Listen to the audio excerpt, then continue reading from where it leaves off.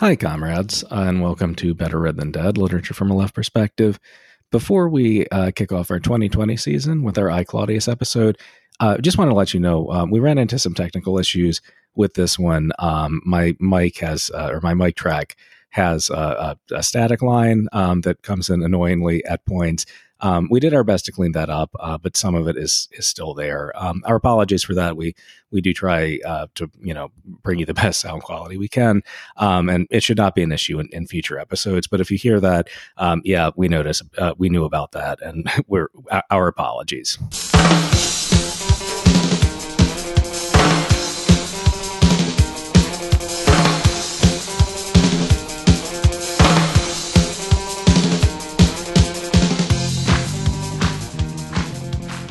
Hi, this is Better Read Than Dead. It's a literature podcast from a left perspective. I'm Tristan. I'm Katie. Megan is still on maternity leave. And today, kicking off our 2020 season, back to the future years now, we'll be talking about I, Claudius, which is Robert Graves' 1934 novel about the history of ancient Rome and extremely homicidal grandmas. So Katie, this was your pick to start our new season. Why I, Claudius? Oh, why I, Claudius? Why not I, Claudius? That's my answer for why anything is just, why not? So the thing about I, Claudius that's great is that it's a combo platter, a delicious combo platter of everything that one might like. So it's like silly professor novel. It is like Game of Thrones, but no titties or dragons or magic. A lot of murder and throne gaming, though. There is that. And also Curb Your Enthusiasm. So we have Emperor Larry David, and we simply must discuss this. There's a part that it's a famous part of the book where Claudius basically, like, he's a historian and he trashes his whole career having readings that nobody wants to go to anyway, because somebody came in, like, busted in halfway through and sat down really hard on his grandma's favorite fancy chair and just kind of shatters it into a billion pieces, and then Claudius can't keep his shit together anymore. That guy that Kramer would be that character if you were to do a Larry David staging of I, Claudius. Yeah. Yes. Yeah, it's a huge Kramer move there, or a Newman. Yes, it could be. Yes, it could totally be a Newman too. Yeah. I immediately did think of the scene where Jerry cracks his girlfriend up by putting his two fingers around a Pez dispenser and pretending it's clapping during her piano recital, and just totally wrecks her concentration. Yeah. There's just no way of getting it back. And Tristan, I think there's another reason. And it's a bond that you and I share. We take history very seriously and are just immersed in it. So I'm kind of been immersing myself in ancient history. I have watched 15, maybe 20 minutes of Gladiator with Russell Crowe. I have gone back to the lace up sandals trend, and I think that it's important that we all return to this. I also my favorite movie of all time is the movie 300 or 600. I don't remember what number it is, and I refuse to check. Yeah, you've seen 300 naked guys, you've seen 6, Yeah. Yes. No, yeah. I also, and this is why we're such good friends. I also am a pedantic dork about history. That's why people love to hang out with us. I know, but seriously, that is one of the main reasons I wanted to read this. I've always been super into Roman history. I was a classical studies major in addition to being an English major in college. And one reason why I've always been kind of fascinated by Rome, particularly the late Republic and early Empire, is just because of how massively fucked up it was. It's murders all the time, everyone getting poisoned, so much incest, like everyone is banging all of their siblings and marrying their siblings, and just, really great stuff. And you can definitely see why reactionaries are like, yes, this is the pinnacle of, quote, Western civilization. It's like, sure, yeah, I mean, I like, yes, that's obviously a great argument for the sort of a superiority of your own fucked up civilization, right? Yeah, normal empire, keeping it real regular. That's what I always think about the Rome. Extremely normal and very chill. Yeah. No, I'm also into Robert Graves specifically, even though I had never read this, which is his most famous book, I think it's fair to say. I did read Goodbye to All That, which is his World War I memoir, which is kind of a weird book, but I also think really moving and powerful. I did see the BBC miniseries of I, Claudius a long time ago, probably when I was too young to watch it. And so I'm glad that the podcast finally made me read it, which is something I've enjoyed about doing these episodes with you guys. And I also I love the historical novel, both just for my own reading and kind of academically. The period I study, the 18th and 19th centuries, it's sort of like it's developing as a subgenre or subform of the novel itself. And the historical novel is really into thinking, alongside the novel's fixation on interiority and the individual psychology, like how the historical moment shapes that and sort of shapes both individual possibility, but also the kind of material conditions that either enable or circumscribe individual action. Walter Scott is my sort of embarrassing stat object who I'm going to make you guys read in a few weeks once Megan's back. And he's kind of like an OG of the forum, as is Mariah Edgeworth, who I'd love to talk about on the show sometime. But Graves is doing this in the in the 1930s, which is its own very fraught period that I think you're going to talk about, Katie. And I just would, I'm kind of curious to see how is he using this sort of novelistic technology at that moment? What are his innovations? And I think there are some really cool innovations that we can see here. So yeah, I'm stoked to talk about it with you today. Yeah, me too. It's funny, it's weird, it's cool. It's a good ass book. It is. Although I will say it is a little bit more of a slog to read, which I don't know, that's kind of the wrong word, because I did really enjoy it, but it's just there's so much shit that happens in it. Yeah. I just found, and this was something I was talking about with my wife earlier. She was a classics major too. She's like, yeah, what I read is just I can't keep any of these familial relationships right because all of the incest and all of the divorces and stuff. And it's yeah, no, I mean, that's me too. I at some point I gave up on trying to keep a family tree in my notes with this. Okay, so today we're going to be talking about this novel's understanding of history, kind of historical circumstance. We're going to be talking about Livia and the figure of the poisoning grandma. And we're going to be talking about the kind of politics of this novel as a political critique and sort of how it responds to its own kind of present moment of the 1930s. Okay, so Katie, again, since this was your pick, if you would be so kind as to try to summarize the plot for this, and I'm sure you're going to have to edit out quite a lot, but yeah, just what the fuck is this book about? Yeah, I will note that you said it was my pick in a rather accusatory manner. I was legitimately really excited when you proposed that we read this. So, and now you're quite a bit less excited, but we'll still go with it. Okay. So you want to know what I, Claudius is about? Yeah. Yes, I didn't read it, so let me know. This is gonna be a short one today, then. Yeah. Tell you what it's about, and we'll kind of break and call it a day. Okay, so basically we have I, Claudius. Claudius is the emperor of Rome. So Claudius is writing this book in the first person after he becomes the emperor of Rome. And being the emperor of Rome is sort of his day job.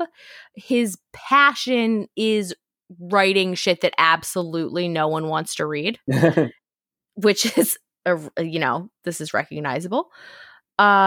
the book itself is him telling his life story, and he is the emperor from 41 to 54 AD.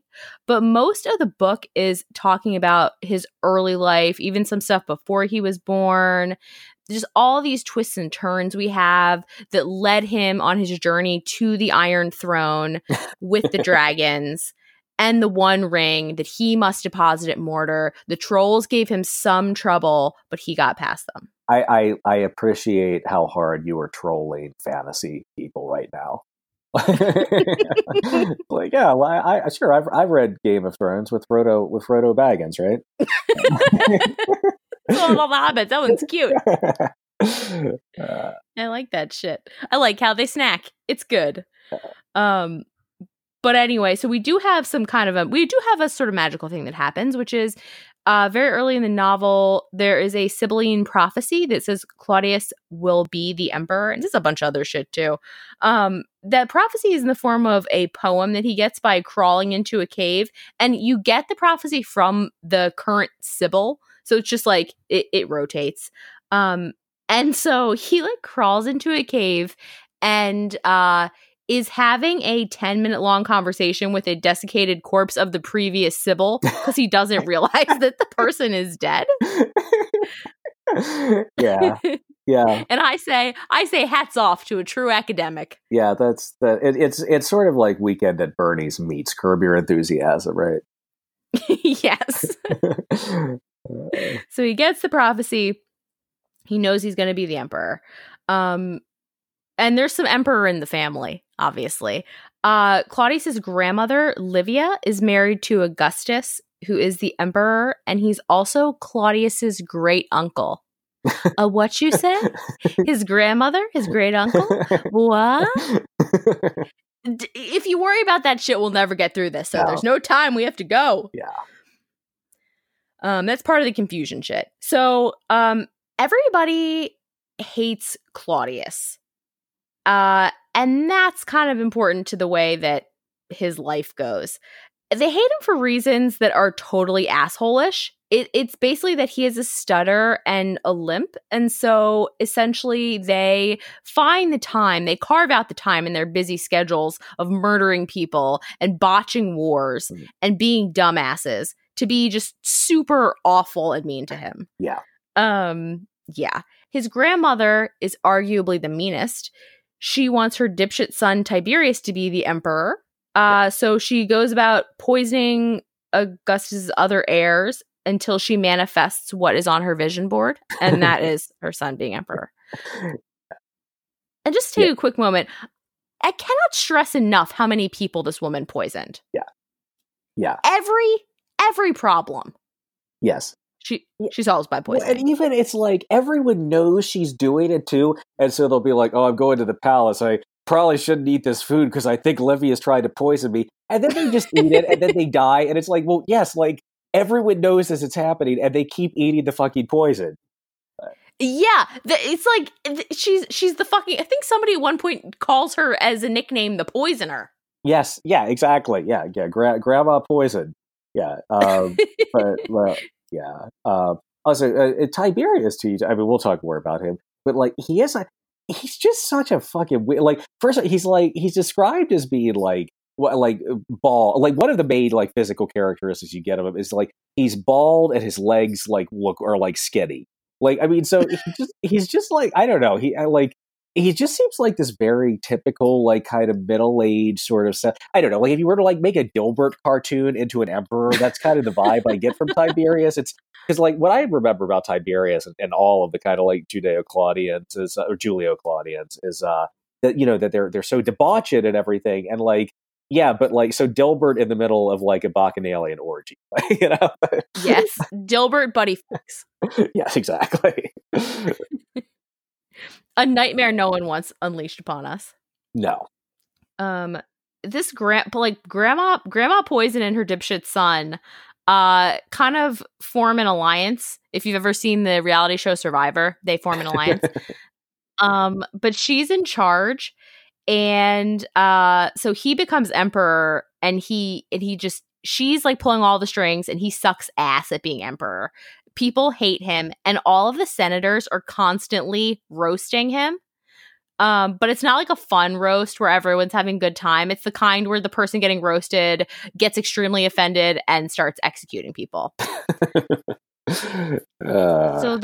There's more that's going wrong too. Germany is doing mutinies left and right because they want Claudius's nice brother Germanicus to be the emperor instead, presumably because they're in Germany and his name is Germanicus. I can come up with no other explanation. Yeah. Romans were extremely creative with names, right? Like, this guy conquered Germany. What shall we call him? Germanicus. We like it. Fucking Germanicus. But sadly, Germanicus does not become the emperor. What happens is Tiberius is eventually smothered to death, and Germanicus' son Caligula becomes the emperor. And boy, oh boy, is he a real Caligula type. But he's doing all types of Caligula shit. He's killing just everyone. He is swiping Rome's Amex like there's no tomorrow. And he's also doing a bunch of like drunk guy at a barbecue speeches that are like, I'm like a fucking god, man. Okay, like fine, maybe not, maybe so, who can say? But I could definitely defeat a god in a contest of wits or fisticuffs. Which turns out, no, he couldn't, because he's eventually assassinated. And Claudius is hiding behind a curtain, even though we know that that's a bad idea from Hamlet. But this time it sort of turns out okay, because everybody basically shrugs and is like, all right, well, Caligula is dead, so I guess the guy behind the fucking curtain's the emperor now? Okay. And Claudius is like, no, don't make me emperor. Okay, fine, I'll do it. And he does it mostly because he wants the ancient Roman equivalent of JSTOR access. So as emperor, he gets to look at all the documents and command by royal decree that people read his boring ass books, which is all he's ever wanted. So in a way, it's a happy ending. Yeah. And scene. Yeah, cool. No, that was great. And you did a really nice job editing out all and then this guy got killed in Germany, and this other guy got killed in Germany, and then this person was poisoned, and this person was exiled, but not before they were also poisoned. Battles, I'm leaving them in 2019. Battles, I'm done with it. I did enjoy the Caligula bits. I kind of wish there was more talk of Caligula. I got a little bit bored with Tiberius at some point. But I will say, one reason I'm kind of one of the many reasons that I'm sad Megan isn't with us for this episode is because I don't know if you remember that there was this insane movie Caligula made in the 1970s, produced by Bob Guccione of Penthouse. Where it was like, starring like fucking Peter O'Toole and Helen Mirren and like Malcolm McDowell. What? Yeah, it was like Bob Guccione was like, what if we made a porno? Because it is. I mean, there's like hardcore like porn in the middle of it, but made it a serious film too. And like Megan, I have not seen it. It's actually it's very kind of hard to come across a copy of this thing. But Megan has seen it and says it is absolutely every bit as insane as it sounds. And so I wish she could just sort of like was here to fill us in on what that is all about. But I wish that too. Yeah, no, I know. I really do want to see this thing because it just sounds so absolutely nuts. You know what it sounds like to me a little bit? It sounds like, you know, that mythical piece of pornography, the most expensive porn ever made. I don't know if it still is, where it's like they're on a pirate ship. And there's like this is like shown at colleges. No. Yeah. Okay. Yes. Because it's a porn. Yeah. Like it's a regular, picture of porn. That's what it is. But extremely high budget. Like extremely high. It's like Pirates of the Caribbean fucked in both holes. So my understanding of Caligula is that it's like so the mainstream actors like Peter O'Toole were making it was just like a movie, like kind of like a sort of a little bit out there movie, but just like a movie. And then but they also shot like a porno and kind of just mashed them together. So but that's a dirty trick. Yeah. Anyway, but so on a somewhat more serious note, and I think this will get to the context a little bit.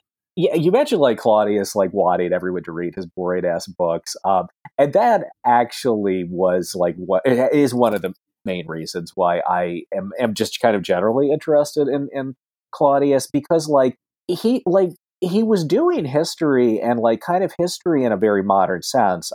For instance, something that he talks about in this book is that he goes out and he makes like an Etruscan diction. So the Etruscans, like pre Rome, Yeah. the people that were kind of like the dominant power in that part of Italy before Rome arises. By the Roman period, their language is basically extinct. It's just like kind of a few like farmers in the countryside are the only ones that can speak it. And Claudius is like, oh shit, this language is going to disappear. I better go out and do like field work, like interview these people Yep. about, and it's just like someone doing that 2,000 years, because that's like the way a modern historian would kind of go about, or a modern linguist would go about this. And the fact that he was like, oh yeah, like that seems like a worthwhile pursuit. It's just, it's like kind of mind blowing to me that like someone was doing that like 2,000 years ago, you know? Oh yeah, no, it's amazing. He does like amazing shit the whole time, and it's also made more interesting by the fact that so everyone around him for unfair reasons thinks that he's a complete dumbass. But it's just like because they're not paying attention. Yeah, no, exactly. Yeah, his intellect, because he's obviously is very smart and very capable, but it's just not, it's like not legible to them, or it's even like that they just, you know, when he's bored, he's kind of like a sickly child, and he has these disabilities, some of which sort of are kind of are, you know, like he, you know, like he loses them like later in life. Some of them could kind of remain with him, but they just like this narrative sets in that like, oh yes, well he's not someone that we take seriously at all, or they have this very fucked up narrative that he's like cursed because like he is disabled in these ways. So they just kind of write him off, which is fucked up. But then he's like, okay, well, no one's paying attention to me. I'm going to go just do this stuff that's interesting, and you know, fuck them all. And then yeah, and so that in some ways that the fact that he is sort of below their kind of radar, their kind of recognition, means that he's the one that ultimately ends up with ultimate power, which is kind of cool, you know.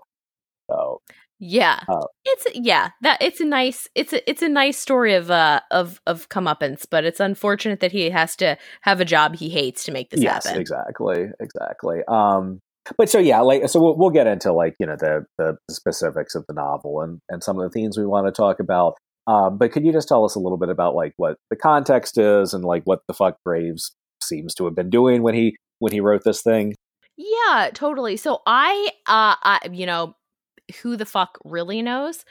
There's a lot going on with this book.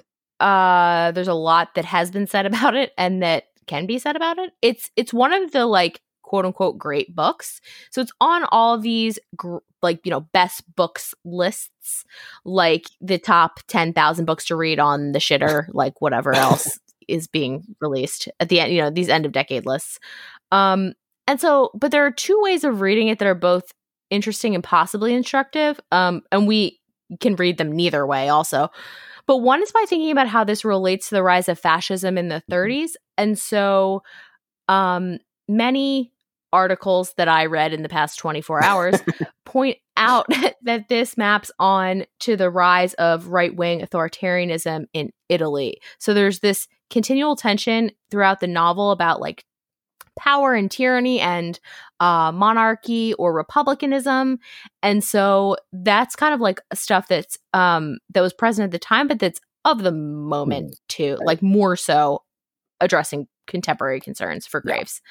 Yeah. And so what he's kind of doing is like highlighting all the buffoonery and contingencies that let dipshits like make blood rain from the skies because some dumb fuck like insulted their wife's pillbox hat and you didn't like his goatee or whatever. Yeah.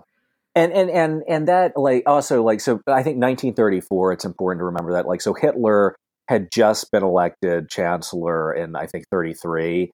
And so like, so Nazism is on the rise and like fascism is happening in Germany, and it had been happening in like Franco is sort of, you know, that's happening in Spain. But, you know, like in the 20s, like fascism, like that was Mussolini, right? And Mussolini definitely, as part of his like sort of reactionary kind of Italian nationalism, was like, yes, we're the inheritors of Rome. So like I think that like in some ways that I think that that kind of exploration of just like the absurdity of like claims to power is broadly applicable to any kind of like right wing movement. But I also I'm sure that like Mussolini, and specifically the kind of discourse Mussolini is deploying, that had to have been like part of like what Graves was thinking and why he was like, you know what, let's go back and take a look at like what Roman history actually was.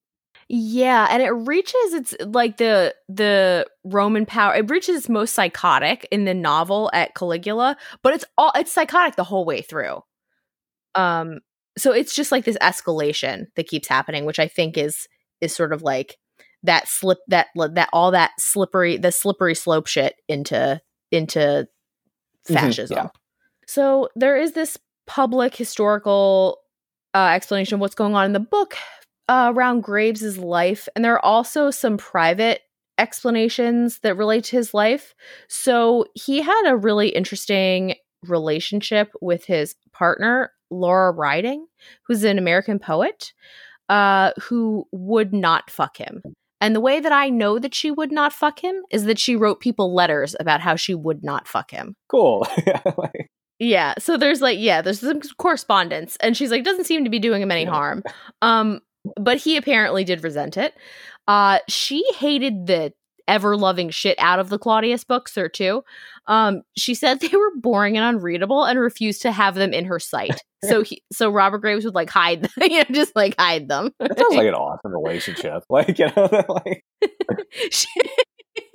she basically is like, I'm Olivia. I'm in charge of this relationship. This is also pretty like Claudius's like contemptuous relationships with basically all of his wives too, right? It's like, yeah, it feels like Graves is working through some shit right there, But feels like King of Queens shit. Like that's like the sitcom, that's the full sitcom husband. Do you know? Yeah. The other reason that that Graves wrote the Claudius books was because he needed money. And one reason was that he and Laura Riding had bought property on Majorca, and someone was going to obstruct his view with like a hotel or something. So they were trying to get cash to do NIMBY or YIMBY or one of those. I can't recall. But very relatable, I hate when people are interrupting my vacation property with their building. Yeah. Yeah, it's one of those things. It's something it's our leftist podcast. It's like, just don't fuck with people's view, man. Dude, man. Yeah, no, figuratively or literally, man. Just don't fuck with their view. Yeah, never. Yeah, and so there's one more thing. Importantly and confusingly, family-wise, Robert Graves' great aunt married his mom's great uncle, Leopold von Ranke, who was a big old theory of history dude. He was, huge air quotes, an objective historian. That's sort of how he thought of himself, and how Graves thought of him. But in fact, he was super religious. He was Lutheran. And it wasn't just like a cultural, I like casserole and chilly weather kind of way. But it's like all of his histories are about making these like moral judgments on historical figures and royalty in much the same way we do on Twitter.com in our modern times. But Graves says in his autobiography, "To him I owe my historical method. It was he who wrote, to the scandal of his contemporaries, I am a historian before I am a Christian. My object is simply to find out how the things actually occurred." Yeah, that also like objective history, right? Like, I mean, I know, yeah, it's like, I mean, well, we don't like. I don't want to just completely like, well, that's stupid limp crap. Like, there could be, because I mean, there's there is history that's kind of committed to like sort of a an examination of evidence that you can, the evidence that's kind of accessible to all, that is like very different from, and importantly, essentially different from like a reactionary, just like deployment of like a bullshit historical narrative to whatever political ends you want. But also, I mean, we also have the whole like kind of enlightened discourse of like rationalism, and that it is itself. I mean, that is like like claiming to be objective does not somehow take you out of ideology, right? Like that's a false idea that's even possible. Totally. And it's so I think that part of what's going on there is like, yeah, you can't get out of ideology, you can't get out of your historical moment, and you can't get out of yourself. So you can't get out of being located there. And so then it becomes this thing where it's like, oh, maybe the most objective history is actually the subjective. Like maybe that's where the real objective, then you just get into an infinite loop of just jerking yourself off. So actually, I think that goes well into one of the big things that you and I both wanted to talk about, which is like, what is this novel's relationship to history? And one thing I said to you sort of before we started, Katie, was that like one of the reasons why this is a little bit of a slog is because it doesn't feel to me like a novel. It does feel to me more like sort of history in kind of like the way Suetonius wrote it, right? Where so it's like it is narrative, but it's like a narrative that tries to like, okay, so this was happening in Germany and this was happening in Italy, and like I was present for this but not for this, and like like just all these like narratives that are happening at the same time that don't necessarily all cohere into one kind of plot direction. I mean, a novel typically, right? Like there is a plot arc. Like, I mean, there can be subplots, but you can all sort of see the way in which this is centering around the narrative of like kind of an individual or like a group of individuals. And this felt less to me like that. I mean, you get that, like that's part of it, but like part of it with a bunch of like kind of disconnected facts and like side narratives that don't really seem to have any kind of clear relationship to whatever that main storyline is. Yes. So there's like there's like a bajillion different little things that are going on, and Claudius mentions it all. And the other thing too is that so as he's doing this, so it's like, okay, so he's doing this historical project ostensibly, and there's a shitload going on. Mm-hmm. And he's also talking like pip cheerio, I'm a British man of my time, like mm-hmm. So you have like these like so many layers of things. First of all, it's like, let's remember where we are, and then it's like, okay, let's remember who everyone is, let's remember what all is happening.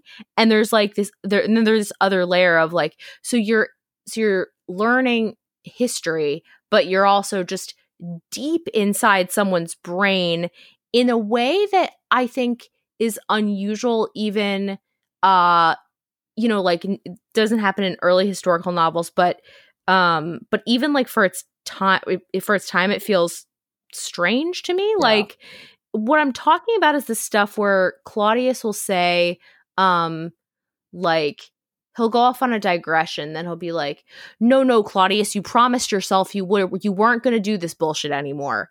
You swore you'd stop using poetic language and metaphors and similes, and yet you don't. Yeah. So like, is this, I mean, so what is that? So how do we figure Claudius in with history and historicizing? Yeah. Because he resists it so much. Yeah. No, that's a really good question. And so like one thing I was thinking, like one way I was thinking about getting at that, right, is that like, one thing I think that the historical novel, the kind of historical novel that Marxist scholars are into, right, is not one that is like it counters the kind of great person or great man, typically. I mean, it is a very kind of masculinist sort of narrative version of history, where like history is a collection of important guys doing, and occasionally important women. But again, it's a very kind of, I think, misogynistic outlook, among other things. Like that's what it is. It's like it's that kind of story. Whereas like the kind of historical novel that like Marxists are much more interested in and like this, like Georg Lukács, who I'll talk about a lot when we talk about Walter Scott, like essentially it's like, no, it like completely flips that. It's like the individual is like is a sort of very kind of like almost unimportant category amongst this giant sweeping moment and flux. And so I think that in the just sort of like deepness of the kind of detail and fact and narrative that don't necessarily align with Claudius's own sort of inner turmoil, you see a little bit about that, right? Like that the historical moment is much, much bigger than this one person, Claudius. And like some stuff that's happening, like, yeah, that does meet very much with like his kind of inner psychological drama. Some of it, might exist at some remove, and some of it might not relate at all. And that that is what history is, right? It's like it's not like there's not one single coherent plot. Like there's not like a teleology to it that makes sense at the kind of individual level. Yeah. So it's what's funny about that is there. I think you're totally right. There isn't any kind of You can't explain everything by contingencies or events or whatever and figure out where people should wind up by sort of logic. But you're also on these rails the whole time because both by prophecy and by the fact that Claudius is writing as emperor that he winds up being emperor. Yes, you do. And I also think too, what you talked about, like with his like, oh, Claudius, you're supposed to stop doing that poetic language, and like how he's resisting a sort of impulse to kind of shape history to his own kind of individual liking, or to sort of do that kind of thing. That like maybe that like that idea that like that the time doesn't really give a shit about you as an individual, right? That like that's an unsettling thing to reckon with. And it's a really interesting thing to reckon with when it is a figure like you just said, who we do know historically, like, yeah, he's going to be emperor. Like he actually is a much more important person than other characters are reading him as this narrative. But so then how the fuck do I reconcile that? How do I reconcile like my circumstances, my own life, which are like so important to me and seem so central to this like kind of historian's perspective, where it's like, yeah, no, not like sometimes you matter, but a lot of times you fucking don't, like as an individual, Yeah. But I also like there was one passage in particular that I thought was like really interesting, where this is a little bit late in the book. This is in my edition. I'm not sure if there are multiple editions of this or not, actually, but this is like 328, 329. So like this is like after he's basically spent 200 pages just telling us what a piece of shit Tiberius is, and like how Tiberius was super paranoid and just starts killing other senators left and right. But then he has this passage, right, where he says, but I was talking of Tiberius's good deeds, not his weaknesses, and really from the point of view of the empire as a whole, he had been for the last 12 years a wise and just ruler. That nobody can deny. The canker in the core of the apple, if the metaphor may be forgiven, did not show on the skin or impair the wholesomeness of the flesh. Of 6 million Roman citizens, a mere 200 or 300 suffered for Tiberius's jealous fears, and I do not know how many scores of millions of slaves and provincials and allies who were subjects in all but name benefited solidly by the imperial system as perfected by Augustus and Livia and carried on in this tradition by Tiberius. But I was living in the apple's core, so to speak, and I can be pardoned if I write more about the central canker than about the still unblemished and fragrant outer part. So there are a few like weird things, or like just kind of striking things about that. One is that like this knowledge, like for the average like Roman's perspective, or the average kind of like non-Roman citizen who's like living in this period, this palace intrigue does not fucking matter at all. It's a bunch of rich assholes who are all banging each other and poisoning each other. Right. Yes. But like then, so the outer core is actually the much more like that is like the outer core is what characterizes most people's experiences. And Claudius is aware of that. I mean, that he's Graves like character Claudius is aware of that. He says that right there.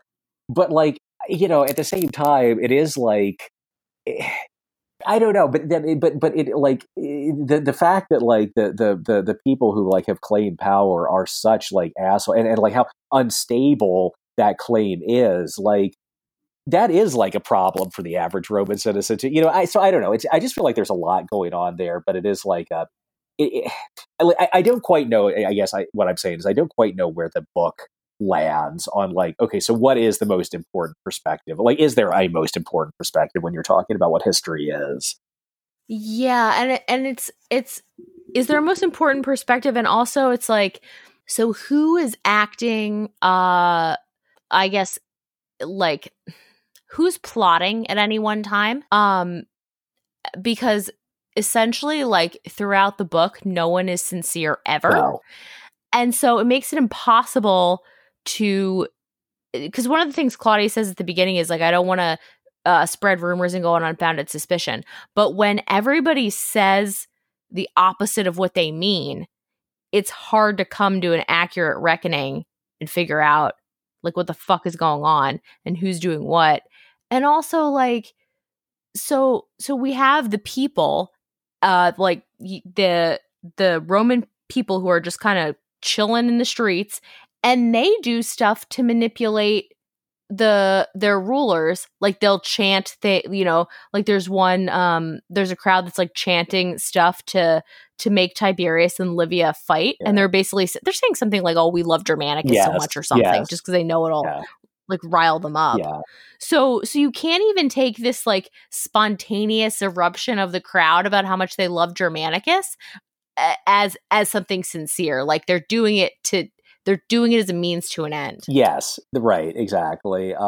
Wherever you are in the apple, right? No, that like, which I think is like one implication of that, right? Is that even for like this person that is seemingly all powerful, and that like one of the kind of like plot or points of tension, right, is that like just sort of back up a little bit, like about kind of Roman history, right? Like so the empire emerges in this kind of very accidental way, right? Like Rome was famously like a republic for hundreds of years beforehand. Like Julius Caesar in this period of like war, kind of like he consolidates like all this power as dictator, but like that, like there was nothing that was like, well, I mean, he was assassinated for it, so it was viewed as like this kind of extreme thing.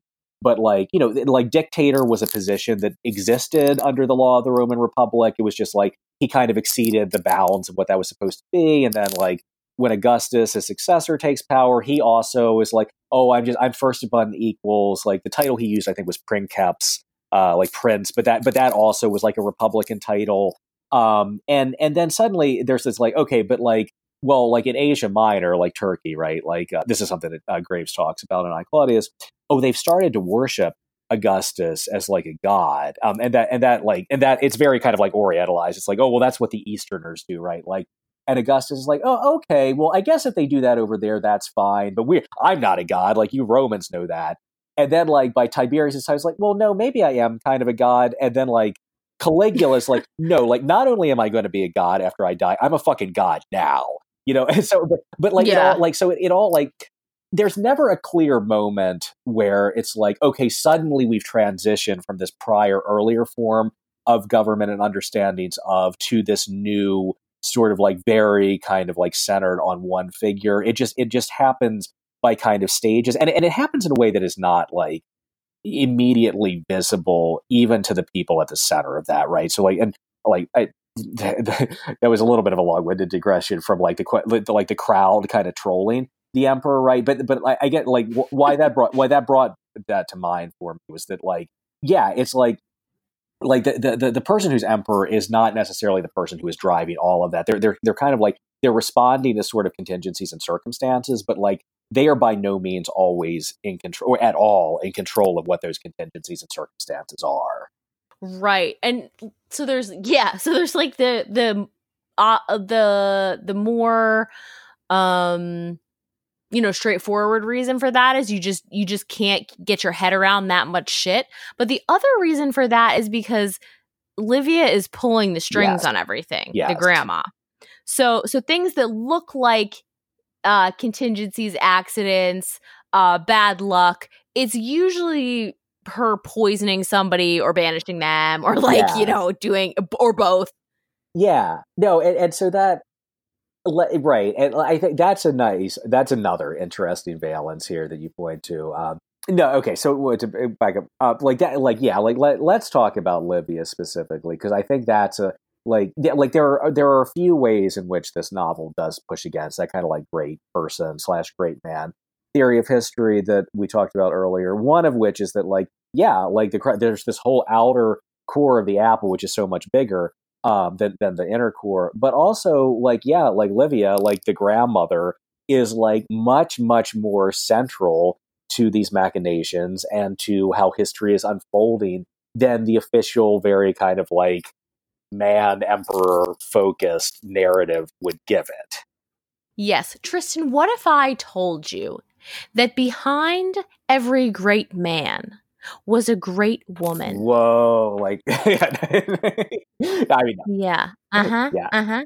To quote my Big Fat Greek Wedding, the man may be the head of the family, but the woman is the neck, and the neck turns the head. Right. But, no, I mean, yeah, I know. I mean, it does, like, there is that very kind of, like, cliched and in its own way, sort of misogynist, because, yeah, it's like, okay, well, you know, like, that, yeah, all right. I mean, like, that's one of those claims that sounds like it's saying something, like, positive and empowering, but it's like, you know, it's still kind of, like, keeping the masculine, like, front and center, if that makes sense. But I think so. You know, I mean, I think there is a very sort of cliched way of understanding what the novel's doing. But I don't. I think the novel's trying to not do that exactly, right? Like, I mean, I think that like it's not just that, like, oh, Olivia's like behind Augustus or supportive. Like, no, she's like driving history very much to her own goals and ends, which have fuck all to do. Like, I mean, for her, it's like it's not that, oh, she's the real support structure on which Augustus relies. It's like, no, she's using Augustus to get what the fuck she wants, you know, like. Yeah, and so essentially she wants someone related to her to be the emperor. That's her big thing.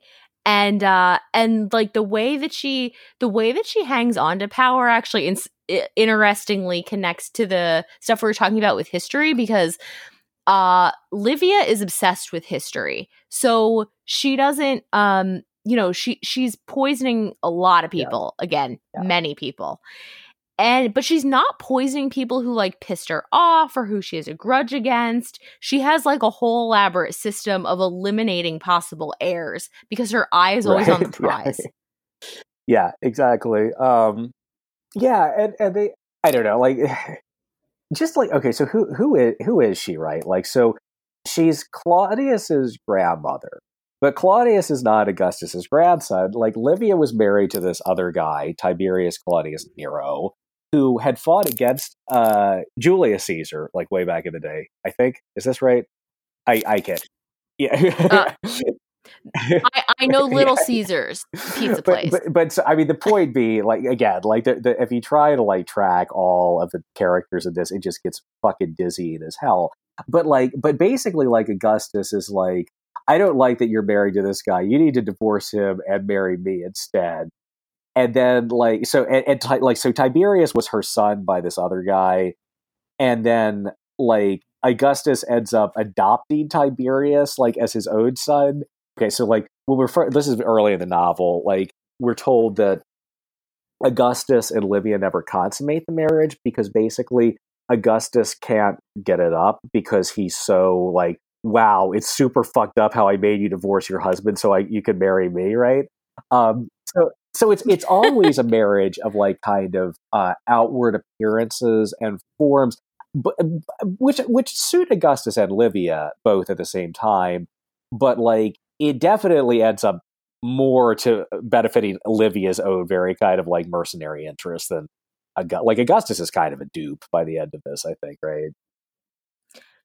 Yeah, she's the one who's got a plan, and she's carrying it out, and he doesn't really have he doesn't have a great burning ambition.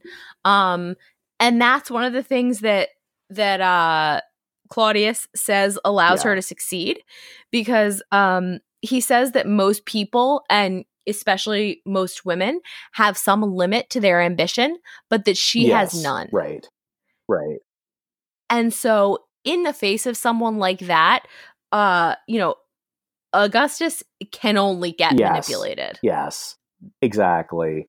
And like he can only get manipulated, and he also like Livia sort of, well, yeah. I mean, no, like Livia actually does turn, like, if there is one person who is turning history to their own ends, it is Livia, in a way that, like, okay, so, like, I mentioned earlier, like, it got, like, just how sort of like accidental the emergence of the empire seems in some ways, and like Augustus, which we read in this book, throughout his like life, had insisted that, like, no, basically, like, when the moment of crisis is over, we're gonna go back to the Republic. Like, this is like kind of a brief period of interruption. Like, and whether he actually believed that or not, which I think the novel kind of like questions, that was his like outward presentation, right? It's like, I'm not setting up a hereditary monarchy. But Livia's like, no, yeah, you are, and if you aren't, I sure as fuck am. Like, because like Claudius at one point asked, right, like he gets her to her, like, he basically,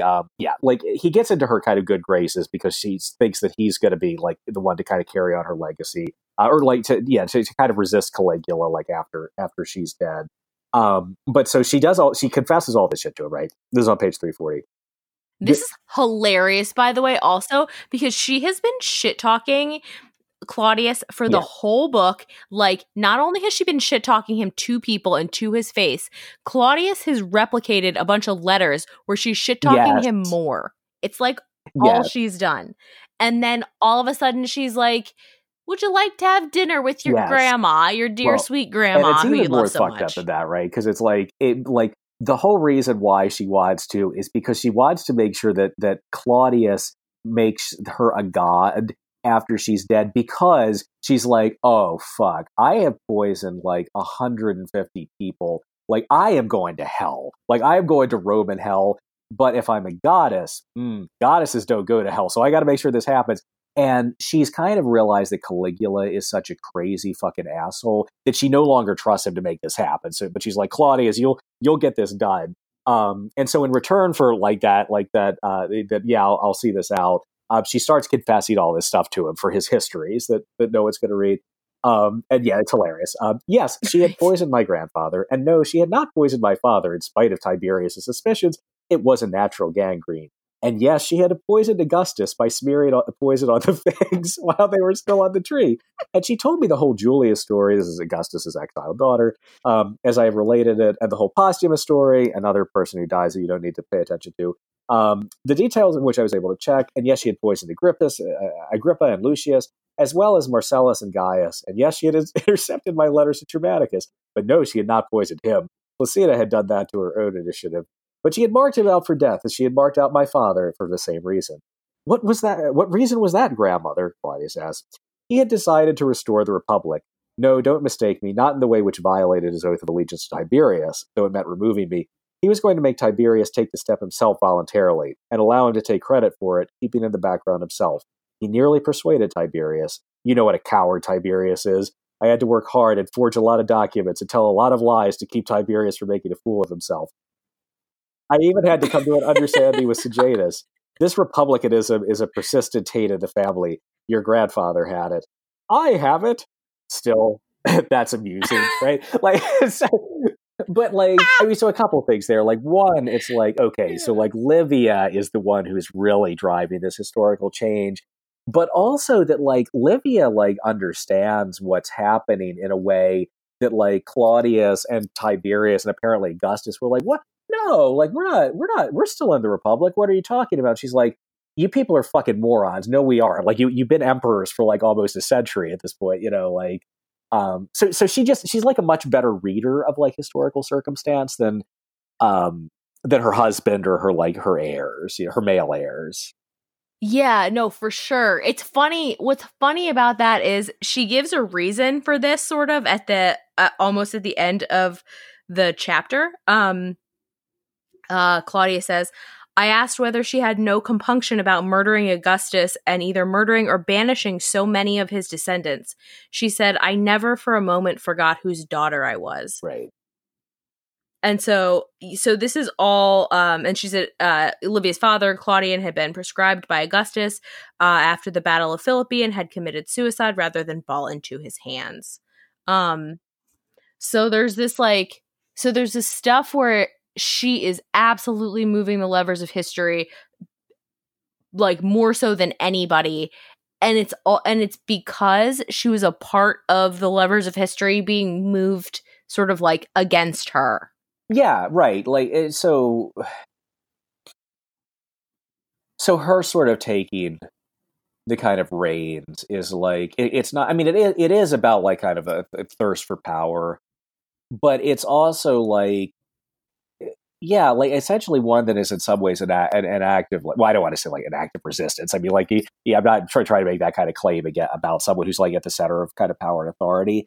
But like, yeah, I mean, she like someone who had like she herself had been like sort of like or her family had been kind of like had been subject had been persecuted in this way.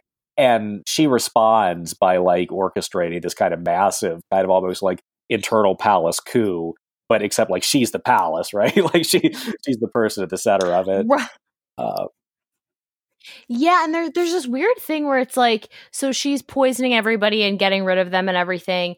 And there's a way where the novel sort of like almost lulls you into thinking, well, maybe just give her what she wants and she'll stop doing all this shit. Like maybe she'll stop killing all these people.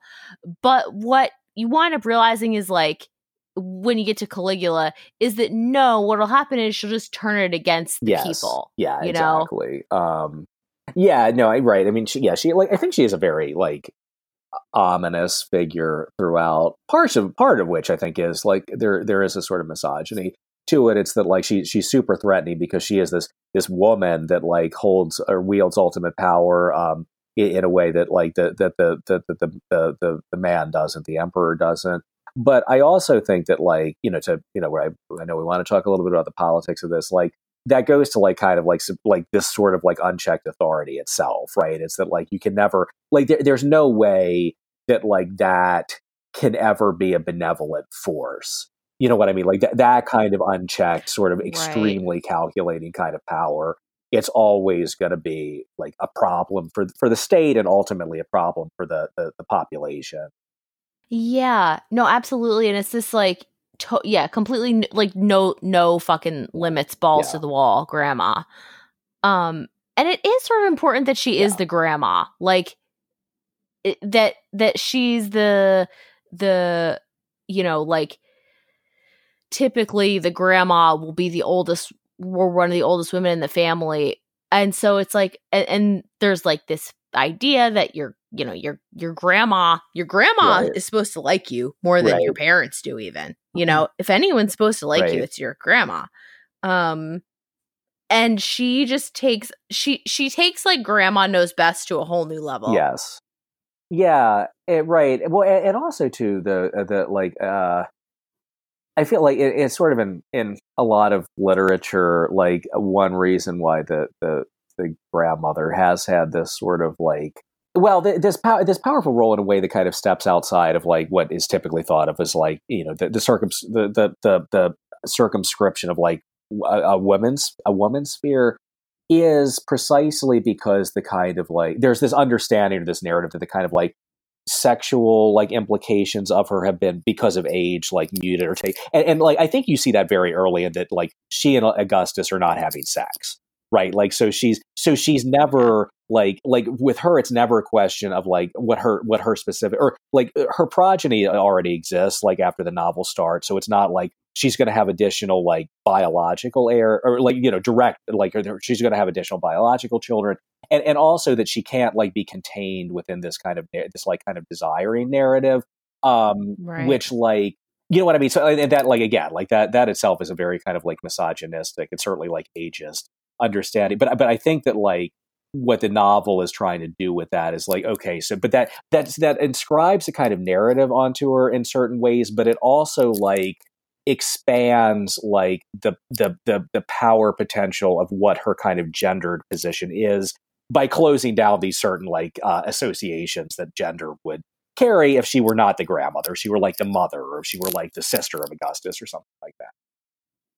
Right. There's some kind of like heritage thing happening that's different and weird and like the misogyny directed at her is different than so like we haven't talked about this, but it makes me think about Claudius's wife.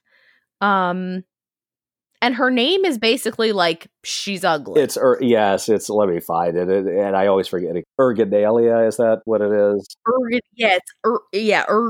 Ergonalia. Yeah. And her mom is like Ergolalia. It's like one of those. Yeah, and it's a name that is it's supposed to carry. It's supposed to be a not aesthetically pleasing name to pronounce, right? Like. Right. And so we have the grandmother who is like poisoning people, and she's the open secret real ruler of Rome, and she's doing these hidden things that people can't get her for, but she's sort of getting she's getting away with it, and that's like the way that we resent her as Claudius does. But we also have Claudius's wife, who is like the other side of the misogyny. Fucking, I don't know pancake. Yeah. I don't know what food it is. And she is so very like Claudius, but he is disgusted by her because she's like tall. Yeah. Like she's very tall. Yes. Right. Because both of them are marked physically as being somehow like not comporting to like the ideal. In Claudius, it's because of like disability, and in hers, it's because she's so big, right? But like that doesn't produce like a sympathy between the two of them. It produces like revulsion on the part of Claudius, right? Yes, she is like, from the moment she's introduced, she's like large adult wife, right. and even like in the book, just like in Claudius, just like relentlessly humiliates her every time she's in a scene. Like he tells a story about on their wedding night, two people had to carry her over the threshold, and that they dropped her, and it was this whole thing. So he's sort of like doing the thing that he's had done to him, Yeah. And it makes it clear that Claudius is, I don't know, he is sort of subject to this, to the thing that I guess like maybe everybody's subject to, which is like, to me, I'm different. Right. Yeah. Right. Yeah. Yeah. Right. And one like that because it's his own narrative, right? That we get a much better understanding of him, and one that's not immediately just written off because he's like, he has this kind of non-normative physicality or what have you, but in a way that I did find it. It's Ergolania, in a way that Ergolania is like, she doesn't get to write her own narrative. So like she is like, what her representation is like this very kind of like dismissive, or like, well, not dismissive because she's like kind of threatening, right? But like this like kind of repulsed like a sense. But in a way that we see like through Claudius's eyes, like other characters have viewed him, but he just like his own narrative is able to like kind of overwrite that in a way that hers is not. Yeah, because the last thing she says in the book is, I think, the last like line of dialogue that's given to her is, Claudius is no fool. Yes, exactly. And so what it reveals that she too is no fool, but it also is like all about Claudius. Yeah, definitely. So I don't know what to do with that, but it's like the two flavors. No, but so here's what I was right. So so Livia is sort of like out of the kind of economy of desire because of her age, and because of she's not having like kind of a sexual relationship with Augustus, and she's the grandmother. Ergolania is out of it because like her her physicality is not is not the kind of like normative sort of idealized thing. Also, something that we didn't mention. There's kind of a queerness about her. Like she's really kind of like physically obsessed. Not physically obsessed, like physically attracted to this woman who she keeps a full length image of. But like she's outside of that. But like, okay, so right, and like, so the perspective that we get through Claudius and other characters is like that these women are threatening in some way. But it's like, okay, but the women that do fall in with the kind of like sort of normative desiring kind of understanding of gender, they get fucked over badly, right? It's like they get exiled, they Yeah. get starved to death. So it's like, okay, well, so like if these are the options available to like a woman character, I don't know. I'd probably rather be Livia than or Galadia than I would be like Julia, like kind of starving to death in exile. You know what I mean? Like, Yeah, it's like that. Yeah, totally, totally. It's like the thing. It's like the curse of being noticed, yes, which is yeah, like Claudius's thing that he yeah, escapes. yeah, exactly. Yeah, so I mean, so there is like definitely a lot of misogyny coming through here, which and I don't know whether to attribute that to like the novel itself or like the novel is taking up like what an understanding of what views about gender would have been in ancient Rome, but it's definitely present. But like it also is sort of like using that as a way of opening up spaces for for other understandings of like kind of power and other understandings of like agency that might. Yeah, no, totally. I think that's totally true. It's just like it's not just it's like one can find misogyny in. I'm not surprised to find it here, No. Yeah. But it's like these two varieties are so interesting, I think, for the reasons that you pointed out, like who is involved in the like who's desirable, who's having sex, who knows secrets, who's important enough to know them, can they protect you? That's like a kind of like a form of power that's associated with women, is like the gossiping, the different kind, different kind of power, the secret stuff. Yeah, and like I think just because of like Claudius's own sort of marginalized position, that does lead me to believe that like the novel wants you to be kind of skeptical and sort of like aware of these sort of like, oh yeah, like awareness, like the supreme virtue of, right? Like, it wants you to be kind of skeptical and questioning of like some of the sort of outward representations of these women figures, because I think that I do think that like the marginality, the kind of enforced marginality of the protagonist of the novel, like they're like, if you're not keeping that in mind when you're encountering other characters who sort of a similar kind of claim is being made about, then I think you're probably not reading the novel quite as carefully as it wants you to. Yeah, certainly. Yeah, it does invite you to really. So this is in 1934.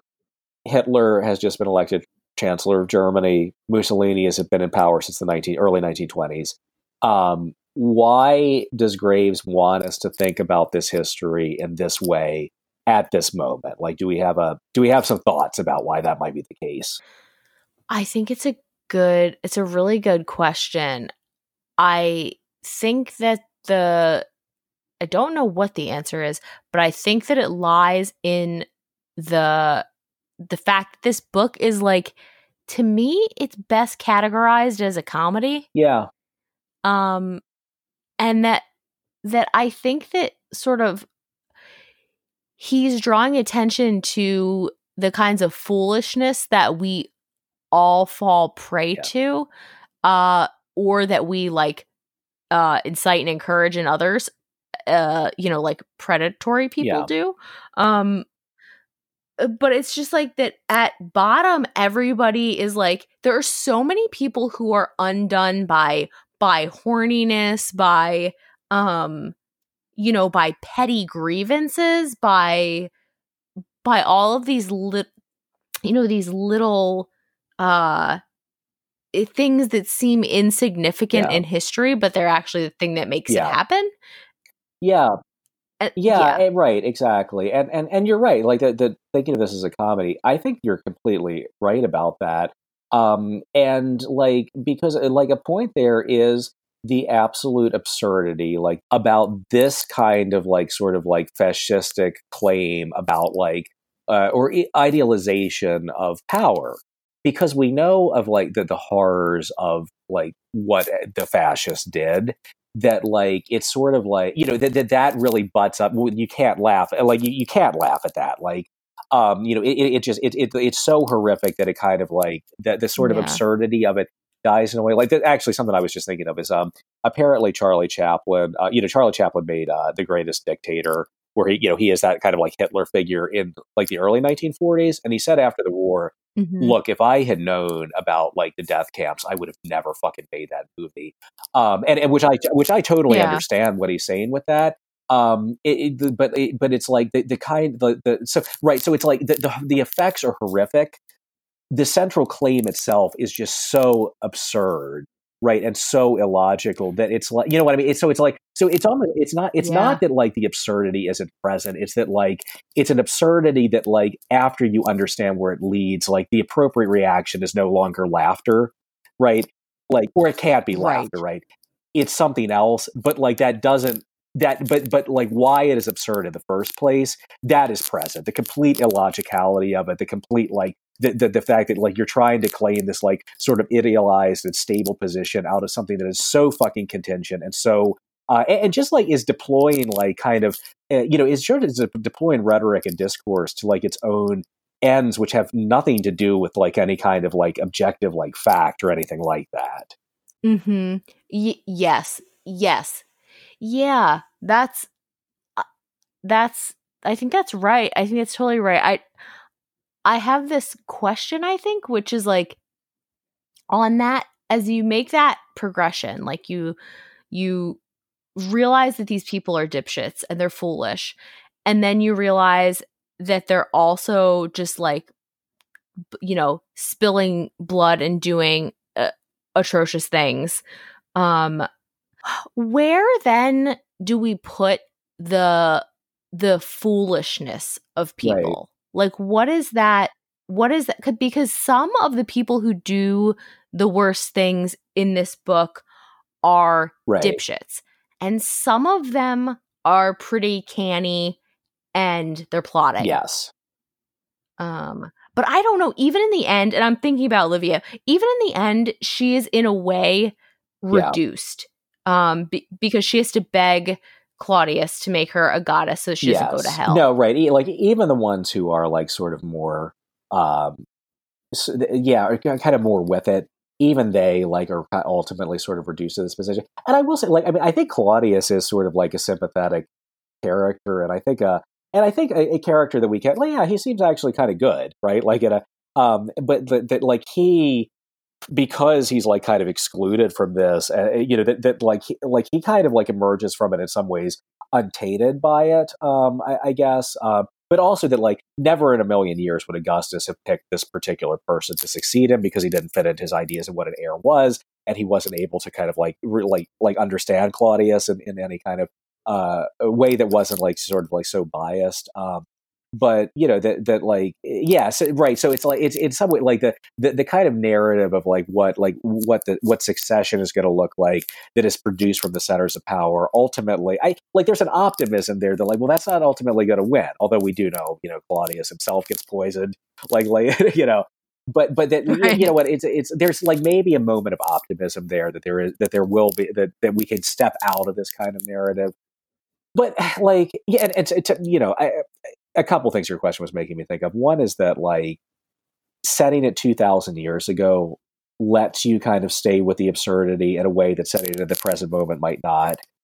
But I was like, I wonder if Hannah Arendt and the banality of evil too is like at all relevant here. I don't to kind of collapse like the fascism of the 30s and 40s and Nazism with any kind of like sort of kind of reactionary authoritarianism. There are definitely problems or limitations with that, but like it's like that like there's not this great kind of like diabolical genius to evil. It is often a form of just stupidity and unthinkingness, or just like rigid commitment to these like prejudices and preconceptions that don't actually have any kind of like factual, there's no factual weight behind them. Right. So yeah, I mean, Arendt is writing 30 years after Graves, and post knowing everything that we did know then about like what fascism led to. But I think I can sort of see where her thinking in Eichmann and Jerusalem is coming out as sort of present in Graves's critique of power here. Yeah, and I wonder then, and I know that we need to wrap pretty soon, but I wonder then what you make of Mhm. the ending, and we may be able to leave this an open question, but I read the ending as Mhm. sort of dark because we're in Claudius's head as usual, and he realized that he has just become the emperor, and he asks a bunch of Mhm. questions, and he says. And he's being carried around the court, and he says, "And what thoughts or memories would you guess were passing through my mind on this extraordinary occasion? Was I thinking of the Sibyl's prophecy, the omen of the wolf cub, of Pollio's advice, of my grandfather and liberty, of my father and liberty, of my predecessors Augustus, Tiberius, Caligula, their lives and deaths, my unborn child, Agrippina and Nero, of Camilla?" It's a long thing. "No, you would never guess what was passing through my mind, but I shall be frank and tell you what it was, though the confession is a shameful one. I was thinking, so I'm emperor, am I? What nonsense. But at least I'll be able to make people read my Yeah. books now. Public recitals to large audiences, and Yeah. good books too. 35 years hard work in them. It won't be unfair." And then at the end, he he just nuts over getting Yeah. library No, I know. access. And so in some ways that's hopeful, right? It's Claudius isn't going to do all of this other bullshit that has caused so much kind of misery and at least in the palace circle. He's going to write his fucking books, and he's gonna tell you about the Etruscans and okay, well that's kind of cool, right? That's sort of a refusal to abide by what power is supposed to be. But then at the same time, it's yeah, but that's also just his fucking whim, right? It's that, not, what effect is that going to have on the lives of the citizen, or the people, the people under kind of Roman power that this new power structure has left him in charge of? You know what I mean? So it's okay, so you wound up with an emperor who's kind of a good guy, but only because of pure accident, right? And yes, Only because and he only doesn't give a because shit. you're lucky as someone living under this power that he doesn't give a shit. How fucking nice is that? You know what I mean? Yes. And so that is super dumb. So it's it is simultaneously both kind of hopeful and cool, and also this is fucking bleak. You know what I mean? Yeah. I think that the thing that I find bleakest is he says this thing, how many twisted stories still remain to be straightened out. And so it's he wants to do, his object is not power, his object is history, but he wants to impose himself on it in this way that's he's charming because he's kind of a nice guy, and he does it in this ham-handed way that actually really ends up benefiting the people, which is as you pointed out, is this nice thing and a hopeful thing. To me, it's also if he wanted to straighten out the people the same way he wants to straighten this other thing out, maybe we'd have a different situation. Yeah, no, I think that's right. I think that's right. Yeah, but cool. Well, no, this was a lot of fun.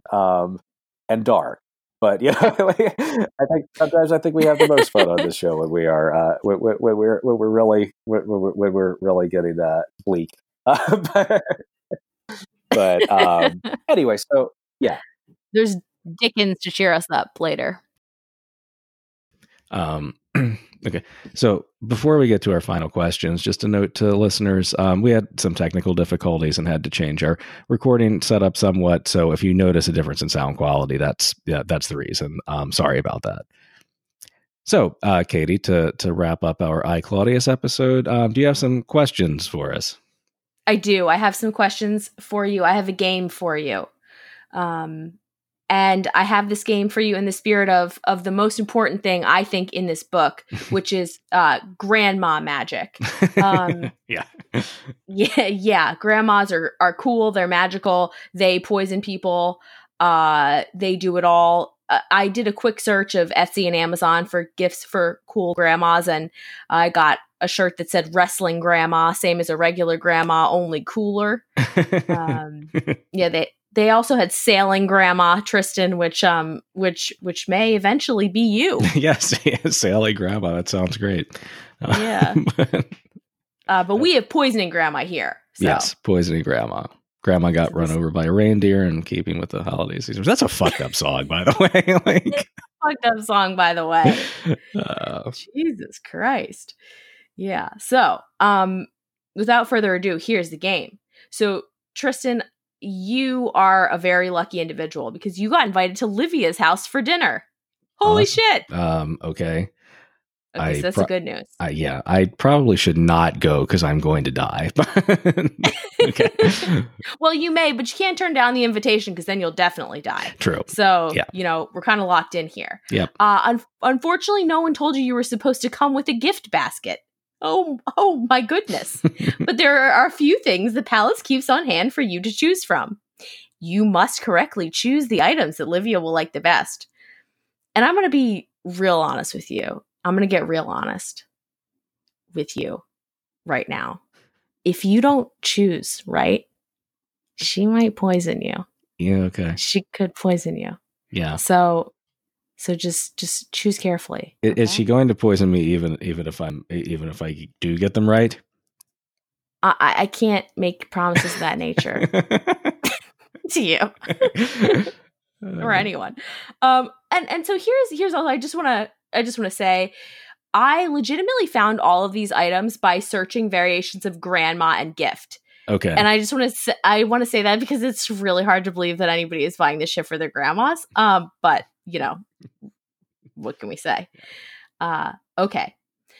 So you will have 3 items to choose from each round, and you just select one of the 3 for the gift basket. Okay. So here's set number 1. It's a mug, and it has the words "other grandmas" on it, and then a horse, and then it says "you," and there's a unicorn on a stripper pole. Okay. So okay, that's number 1. Number 2 is hilarious gift for Livia. It's for any crocheter though. It's a picture of a ball of yarn and a crochet hook, and it says, "I'm a naughty hooker." Okay. Keep that in your mind. And then there's a t-shirt, and it says, "Grandchildren are God's reward for not killing your kids." Oh. These. Well, I feel like the third is definitely the most Livia themed, right? Like I kind of feel like that's a message that she needs to hear, or I would think so, were I one of her kids. But at the same, are you in a headspace to receive information that may potentially hurt you? right. Yeah. So I wait. So refresh me. So am I one of Livia? I'm one of Livia's grandkids, right? Not one of her kids. No, you're one of her you're just a guy. You're just a guy. Okay, so it doesn't matter. Come. Okay. Just into the fact that she's a grandma. Okay. You're looking for a gilf. A gilf. Oh, all right. I don't know. I didn't think through your character. Okay, no. Because the reason I ask is because I think I'm going to go with the third one, but I feel like Livia's reaction to that could vary wildly based on whether it's a kid and she's like, "Oh no, now I'm definitely going to fucking kill you," or a grandkid's like, "Oh, haha, that's a funny joke about that time I killed your parents." So I'm gonna go for number 3. I feel like it suits her personality the best, and maybe she hates it. Living on the edge. Yeah. Okay. So I'll mark that. So you're going with grandchildren are God's reward for not killing your kids. Yes. Okay. Yeah. Good choice. The second gift in the gift basket could be one of these 3 things.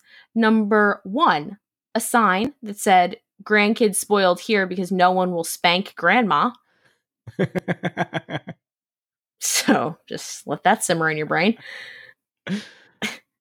"Don't mess with Grandmasaurus. You'll get your ass kicked." Okay. Or, "Put that in your mug and sip it."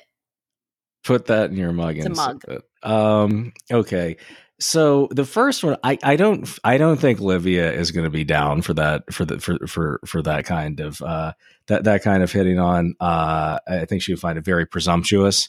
Fair. The second one I kind of like because she is a badass, but I don't necessarily know that she would like being compared to a dinosaur. So I'm gonna again go for the third one. Put that in your mug and sip it. Which I think she, as someone who likes to poison people a lot, like I feel like that just is her. I think so too. Okay. So I'm gonna mark this down. This is a 3-item gift basket. So here's the last item. So your choices are between a cooking mitt that says "drop in a new recipe on your ass." Okay. That's number 1. Number 2 is a figurine of a bare-assed garden gnome that's pulled its pants down to moon someone, presumably. And there's a bluebird sitting on the gnome's lower back looking into its asshole. This is a real thing. Okay. I mean, I would want that one, but... Oh, okay. So, and then here's number 3. This is also a real thing. A candle that smells like banana nut bread, toasted coconut, and hazel. And the candle is called Smell My Nuts. And the rest of the candles that this candle company produces, I just want to say, have totally normal names. Okay, it's just these 3 that are off the wall. Wait, I'm sorry. I got so fixated on the garden gnome with the bluebird staring up its asshole that I forgot what the first one was again. The first one is a cooking mitt that says "drop in a new recipe on your ass." Okay, that is the most boring one. I feel like, but I also think, I don't know. There's something like kind of trashy about the other 2 in a way that I think that Olivia would just be like, what the fuck? Like, so, and also the recipe, the cooking thing, again, she really likes poisoning people. I think, provided we had the right sort of relationship, she might say, you're making a lighthearted joke about how I poisoned everyone in my family. So I'm going to go with that one. Yeah. Okay. So we're gonna fire up the old TI-83 and tabulate your score. I made a graph. It's a parabola, and it tells you that you're a smart guy. You knew that she was gonna poison you regardless. Yeah. And unfortunately, that's the case. Your gift basket did not save you. Although I will say that you did pick all the correct most Livia-centric gifts. I feel like I feel like it deferred my poisoning as long as possible. Right? Yes. Yes. I wish you hearty congratulations as you rest in peace. Okay. Well, that was fun. Thank you. This has been Better Read Than Dead. You can find Megan on Twitter at Tusslersaurus. You can find Katie on Twitter at Katie Crywo. You can find me on Twitter at TJ Schweiger. You can find the show on Twitter and Instagram at BetterReadPod, spelled RAAD, and email us at betterreadpodcast@gmail.com, but only if you have written an academic article or some sort of self-published history that you feel has received scant attention and want to remedy that situation by becoming the supremely powerful emperor of Rome.